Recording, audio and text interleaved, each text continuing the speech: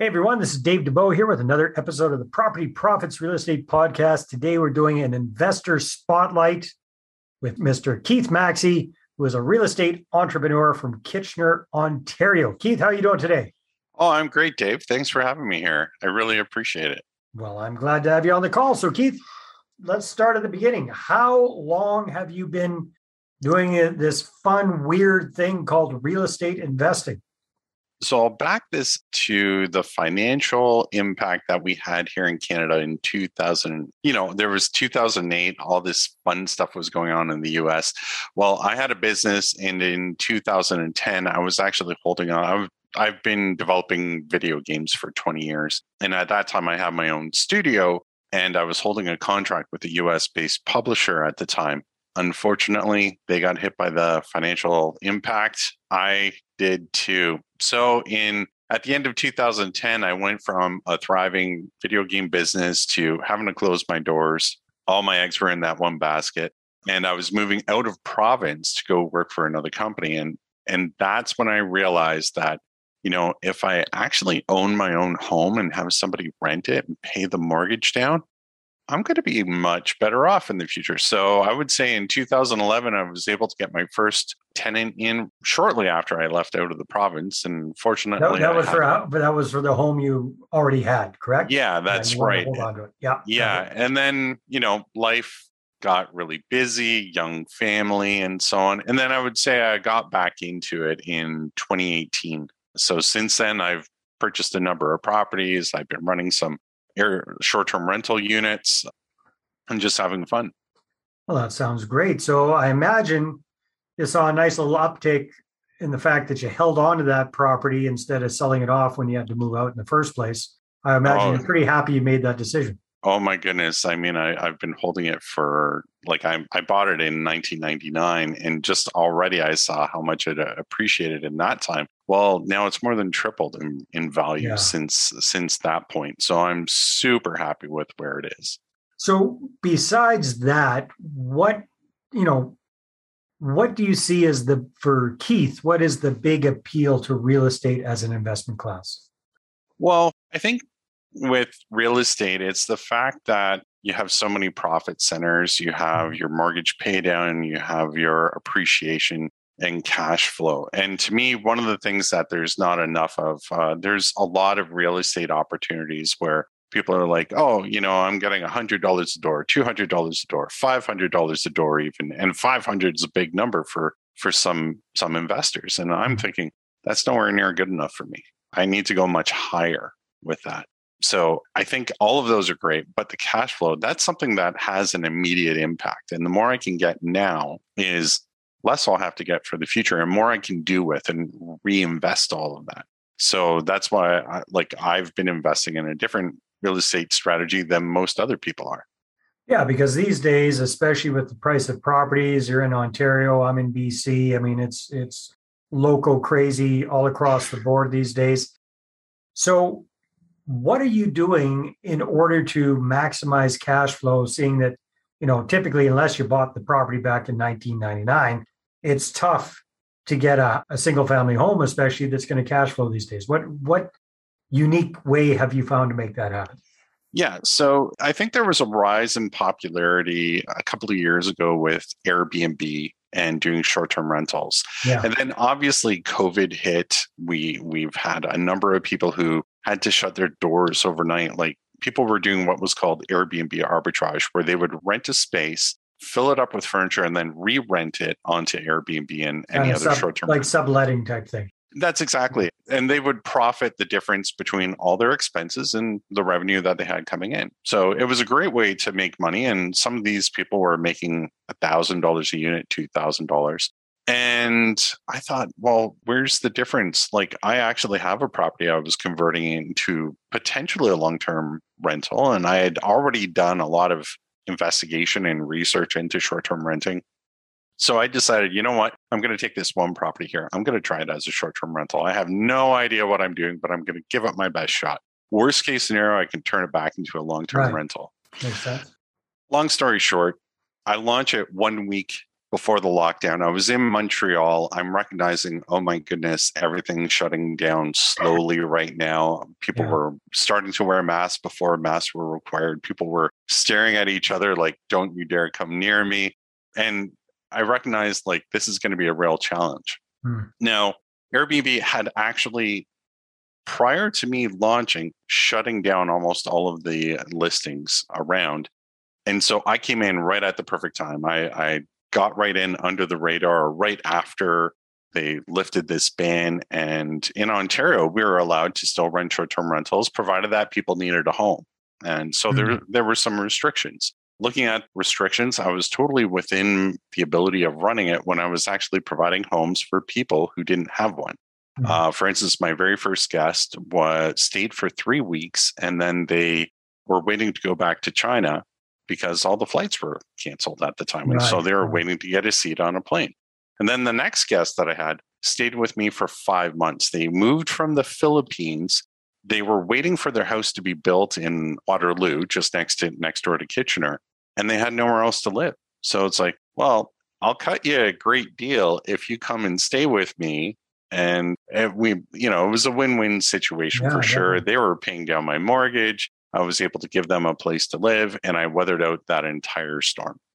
Nice. So I was very lucky, very fortunate, and I recognized that. But in that time, I realized just how much I started making more and more money on this idea of short-term rentals. And so I really dove deep, took a lot of education, learned from a lot of different resources. I actually paid for a coach. And now I'm actually grossing on that property. It's a 3-bedroom home, 2-bathroom, and I'm netting, after all the expenses, about $2,500 a month. Wow.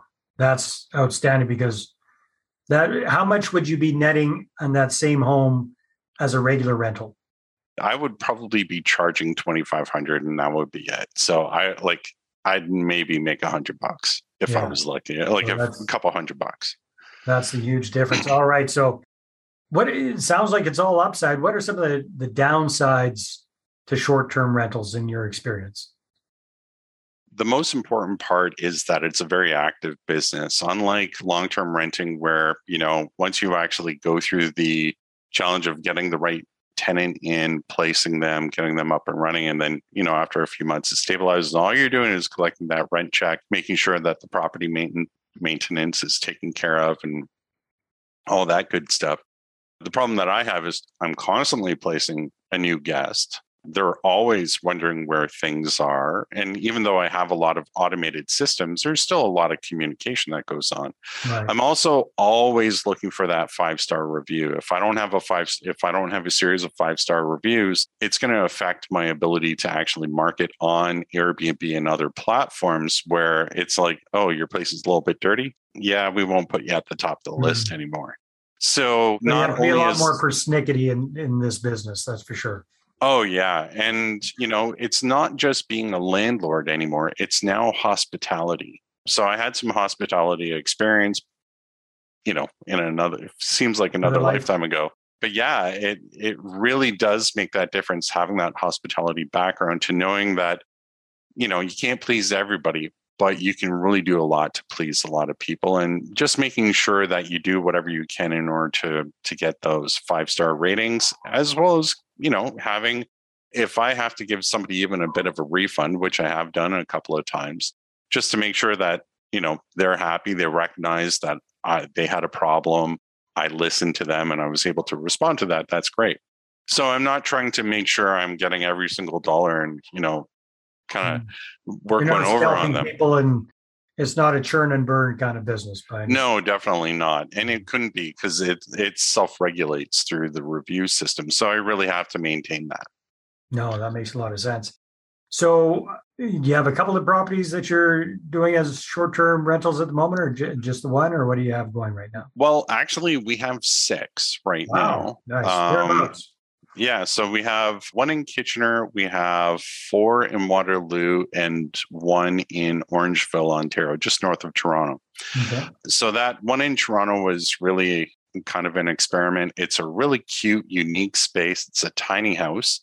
And we run it completely remotely. We don't, very much like real estate, if you have the right systems in place, you don't actually have to be there to manage these properties at all. So we've been managing that one, I think, since about June. So, a few months now, for 4 months or so.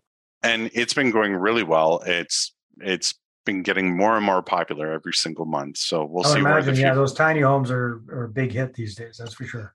Yeah, and now their city is actually looking into it. And outside of Toronto, they're all talking about tiny home communities. So it's very much hitting a sort of a niche spot at the moment. However, like one of the things that we're also working on is moving outside of Canada. We're looking at expanding across Canada into a few different cities that we're currently focused on. We're also looking at some cities in the US and even down into the Caribbean. So we have boots on the ground right now today talking to us about some properties in Anguilla that we're looking at. Very cool. So Keith, you've been around real estate for quite some time now. You've got a background in technology. You're obviously a very sharp guy. You've got a hospitality background as well, which lends itself beautifully to short-term rentals. What would you say is your unique ability or your unfair advantage when it comes to real estate investing? Yeah, I think it's the fact that with the technology that I worked with, particularly with mobile games, where it's really trying to dig down and find out exactly what that end user is looking for. And in my case now, it's what the guest is looking for. Mm-hmm. And bringing in the marketing, and I have all kinds of other digital tools to provide me feedback and more information on both the guest and the stay and how my property is doing compared to other properties, and where I'm always managing, and it's just trying to maintain that top level service. So I think my background really lends itself perfectly into the short-term rental strategy. It's not for everyone. I actually stayed at a place this summer where the host was pretty rude. but it was great because nobody liked staying there, and he couldn't raise his prices very high. So I got to stay at a great place for a lot less. With a grumpy guy for a couple of days, but got a good deal. Yeah. And the best part was I never even had to meet the guy. So, you can do these contactless check-ins. It's just a great system to do that. So I utilize all that technology, my knowledge of the hospitality industry, and being able to provide great service and really get a lot of great information that really feeds back into how we grow and expand our business in our real estate strategy. Oh, that's wonderful. That's wonderful. So in general, over all the years that you've been involved in revenue real estate deals, what would you say has been the biggest lesson you've learned so far from real estate? I would say two major lessons that I've learned. Number one, taking action. You can research all you want. You can educate yourself as much as you want, but without taking action, it's just entertainment. It's another form. I know many people who do that, and I feel very privileged that I have taken action, and it's made an impact on my life. And I also think that it's creativity and looking at, you can look at all the problems that are out there, but to me, problems are just solutions that haven't been found yet. So looking for how do I get around this hurdle or bypass this issue or this problem? Maybe a bank doesn't like the fact that I'm dealing with short-term rentals. Okay, well, how do I work with them? How do I work around that? How do I get these things done? There's always a way, and it just requires a lot of creativity and a lot of conversations. And I'm happy to do that in order to make sure that at the end of the day, like, this is my future, my investment. I'm going to take care of it, and hopefully I can help a few other people along the way too. Yeah, that makes sense. Now, one last question before we wrap up. Do you personally think that real estate investing is for everyone? I would say no. Mm-hmm. Why not? Yeah. The biggest challenge with real estate investing is that it does require that knowledge. I think anybody who can do it should, but I don't think everybody is going to be capable of taking the time to learn, to do what's necessary, to network with the right people. I'm not saying it's like a very, niche group or anything, but putting up with the headaches of people who are renting. And obviously not everybody can get into real estate. We need to rent out to people who aren't. So right. those are also good reasons. Then again, some of those might also be landlords. You never know, right? Yeah, exactly. So basically, yeah, I would agree with you. It's not necessarily, I think everyone can benefit from real estate, but not everyone necessarily is geared up for being an active real estate investor themselves. Would that be fair? Oh, absolutely. And some, like what I'm doing, is more active than others, but still, even having a property, my first property, I moved out of province and I was running it. I had to learn all about creating a power team and how to run all of my systems when I didn't have any at all. Trial by fire. And fortunately, I came out with a positive experience. With a tan and not a burn. Exactly. Yeah. Awesome, Keith. So if people want to connect with you and find out more, what should they do? Yeah, they can connect with me. I'm on Facebook. My name, Keith Maxey. Also on Instagram, keith.maxey. And through Blue Ocean Property Group, our website for investors who are interested in having us manage properties for them through short-term renting and getting the benefits of all that cash flow. They can find us at blueoceanpropgroup.com.